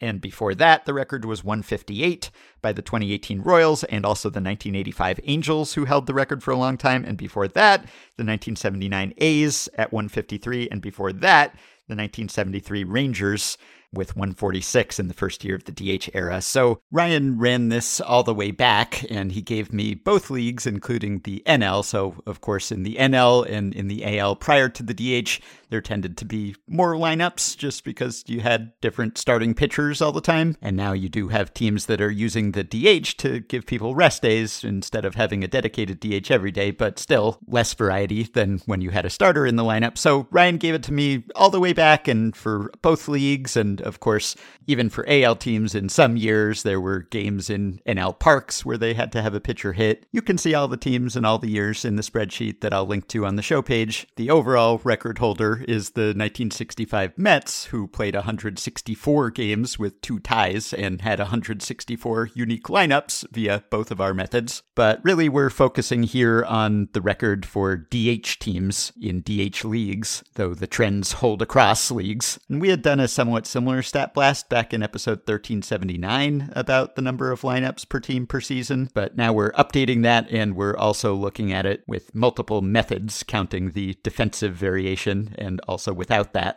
Regardless, the Tigers set that record, and they can't be beaten unless a team has a different lineup every single day of a 162-game season. That is what it would take to set one more record, so they are almost at the maximum. But I think the interesting thing is, whichever method you use here, there has been a slow and steady increase over time in the number of lineups used per year. So Ryan went back all the way, and I'll link to his spreadsheet, which has an interesting graph. But even if we just look for AL teams in the DH era, and we compare that to even just AL teams in the present. So like in 1973, first year of the DH, AL teams had on average 111.6 lineups, not taking into account the defensive position, and 114.8 lineups taking into account the defensive position. So 111.6, 114.8. Fast forward almost 50 years to 2022, and we can just stay with AL teams for consistency, 147.8 and 152.9. So like 35 to 40 more lineups used now in the course of a season by an average team or AL team than in the first season of the DH era. And there has been just a steady increase, obviously, like going from no DH to DH, that reduced the lineup variety if you take into account the pitcher's slot. But just looking at the past 50 seasons or so, just the DH era, it has been a steady climb by both of these methods. And so I think there are a few different reasons for that, probably. It could be partly more defensive versatility and an emphasis on players playing more positions because benches are smaller, but it's not even really that much more of an increase if you look at the defense method. It's a huge increase either way. So I think probably the rest days issue that we were talking about with the qualified hitters. So just like more days off and someone's got to play. And then just probably being less married to certain lineup slots, being limited to certain archetypes and types of hitter, right? So kind of anyone can bat anything these days. It's not like you have to have this guy is a leadoff hitter and this guy is a number 2 hitter. And maybe also like analytics driven matchups changes and, handedness platoons and just like we like you against this guy and maybe if we like you against this guy, then we'll move you up in the lineup. Whereas in the past, we might have been like, well, he's a number 6 hitter and he hits number 6 every day or something. So I think there's just a lot more versatility and flexibility when it comes to this. But we do see just way, way, way more lineups than we used to. I guess it could also have to do with front office input into setting the lineups, which used to be just the domain of the manager for the most part. So now you have more of a brain trust putting these things together. And I guess that might lead to more changes. But the Tigers are sort of a sign of the times, but they are the most extreme ever. Yeah. All right. And just a couple more here. The Twins. So Paul suggested that we just note Jhoan Duran's incredible season that he had, which probably came up at some point. But Paul writes, he always had great stuff, but had thrown just 16 competitive innings in the 2 seasons leading up to 2022. Right at the end of spring training, he was moved to the bullpen and hit the ground running. Not only did he throw the hardest fastball of anyone in the league, he also dazzled with the hybrid splitter/sinker that he threw as hard as 101 miles per hour. And despite those offerings, his curve was actually his best pitch, allowing a pitiful 166 xwOBA against. And so, yeah, he was one of the best relievers in baseball. He had the second highest WPA, win probability added total of any reliever, behind only Daniel Bard of the Rockies. Wow. So Duran had the highest in the AL. And yeah, he had the highest average fastball speed as well as of anyone who threw at least 50 innings. He averaged 100.9, which was 0.6 faster than Andres Munoz of the Mariners.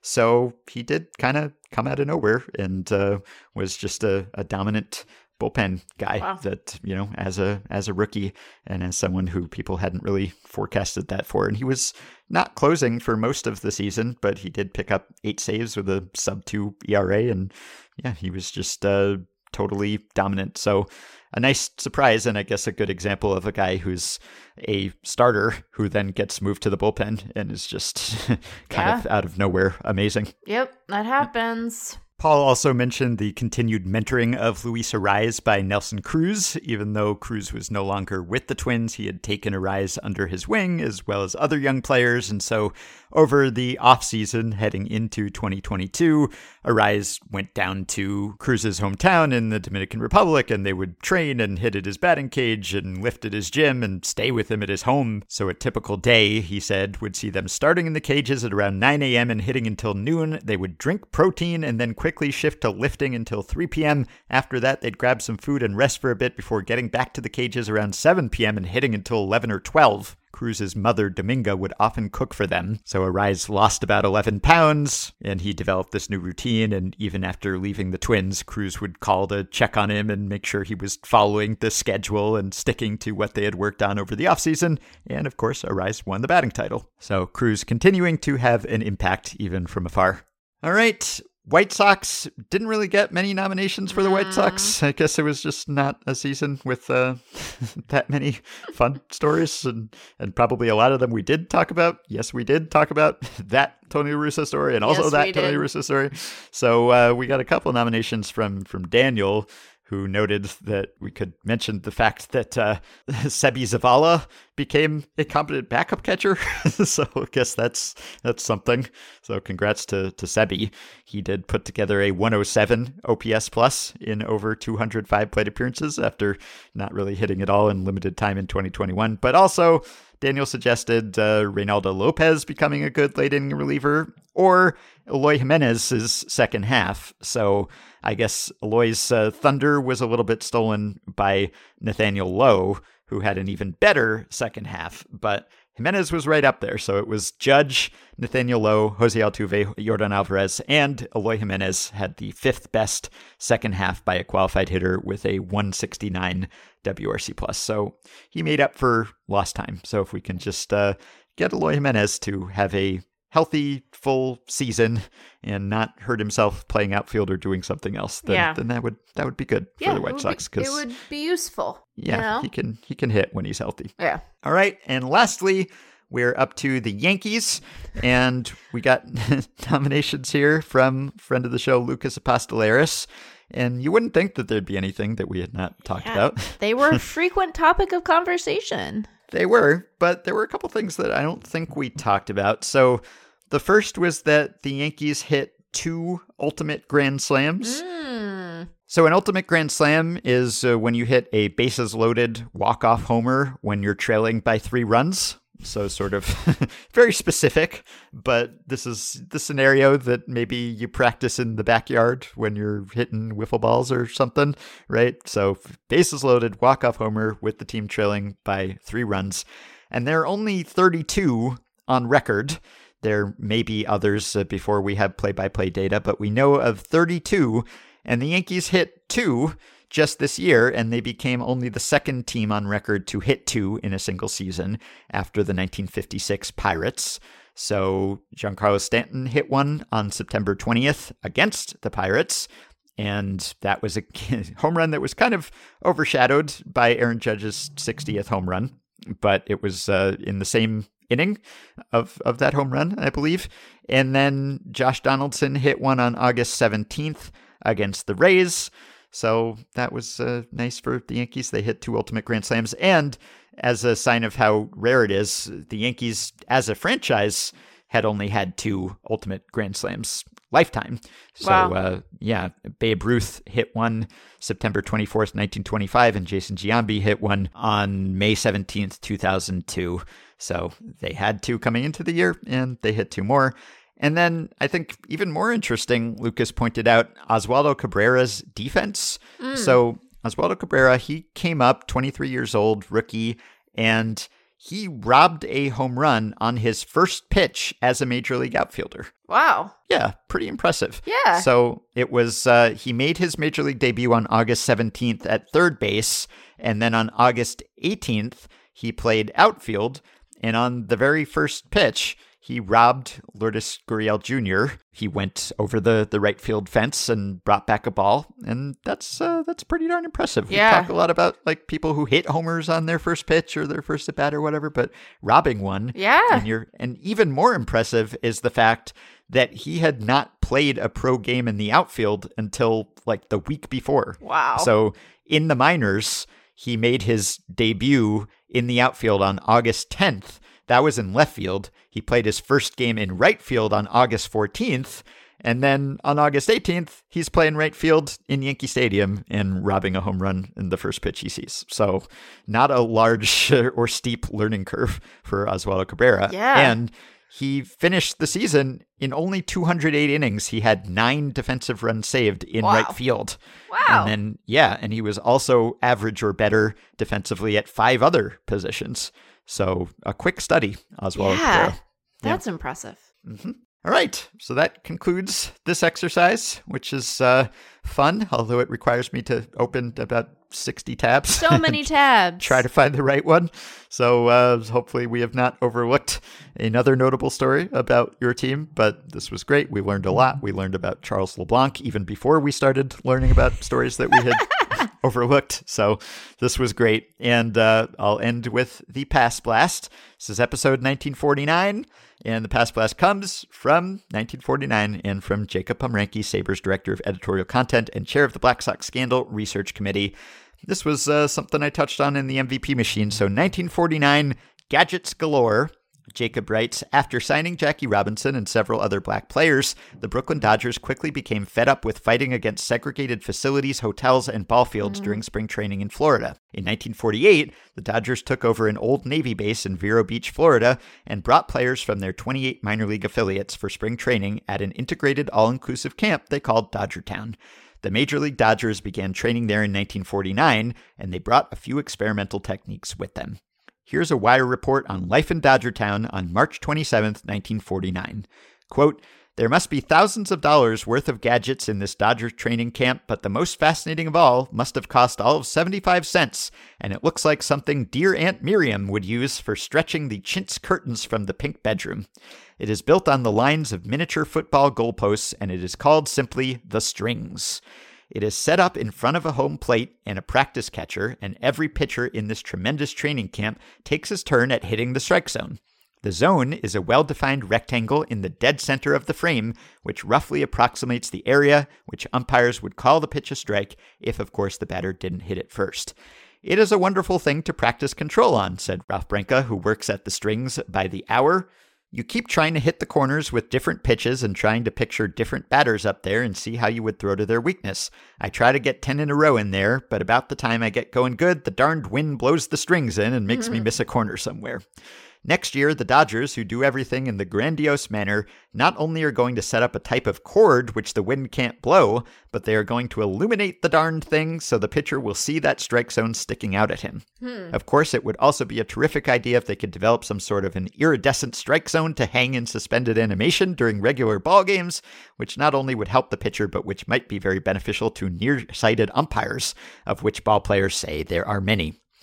Jacob concludes the strike zone training tool was just one of many gadgets that Branch Rickey's Dodgers tried to make spring training more productive and efficient for their players. They also brought in customized pitching machines that could throw sliders and knuckleballs, and high-velocity fielding machines for defensive drills. The Dodgers held spring training at Dodgertown in Vero Beach until 2008, when they moved to Arizona. Former Dodgers president Peter O'Malley now runs the site and hosts amateur and professional teams from around the world. So yeah, Branch Rickey and his Dodgers were quite ahead of their time, and Branch Rickey himself when it came to helmets and batting cages and all sorts of things. So they innovated quite a bit, lots of handy-dandy player development tools that were sort of early predecessors of things that we consider cutting edge today. Yeah. All right, well, that will do it for 2022. That is a year wrap for Effectively Wild. Thanks for listening, everyone. If you're grateful for the podcast's constant presence in your life this year, you can show that gratitude, well, in any number of ways. But one great way is by supporting us on Patreon by going to patreon.com/effectivelywild. The following 5 listeners have already signed up and pledged some monthly or yearly amount to help keep the podcast going, help us stay ad-free, and get themselves access to some perks. Ross Wasserman, Gibran Riaz, Nick Taylor, Andy Morris, and Jake Myers, thanks to all of you. Patreon perks include access to the Patreon Discord group. It's a real happening place. We're going to get to 1,000 members sometime in the new year. You can be one of them. You can also get access to monthly bonus episodes and playoff live streams, plus discounts on merch and ad-free Fangraphs memberships and more. Show us a little love before the end of the year or early in 2023. If you are a Patreon supporter, you can contact us through the Patreon site. You can also email us at podcast@fangraphs.com. You can browse or join our Facebook group at facebook.com/group/effectivelywild. And you can rate, review, and subscribe to Effectively Wild on iTunes and Spotify and other podcast platforms. You can follow Effectively Wild on Twitter at EWPod. And you can find the Effectively Wild subreddit at r/effectivelywild. Thanks to Dylan Higgins for his editing and production assistance this episode and this week and this year. That will do it for us for this week and this year, so we will be back next week to talk to you in 2023. Well, I'm still stuck at coffee shops. I still haven't found a job. I'm paving my way, nothing day after day. There's not much else to say.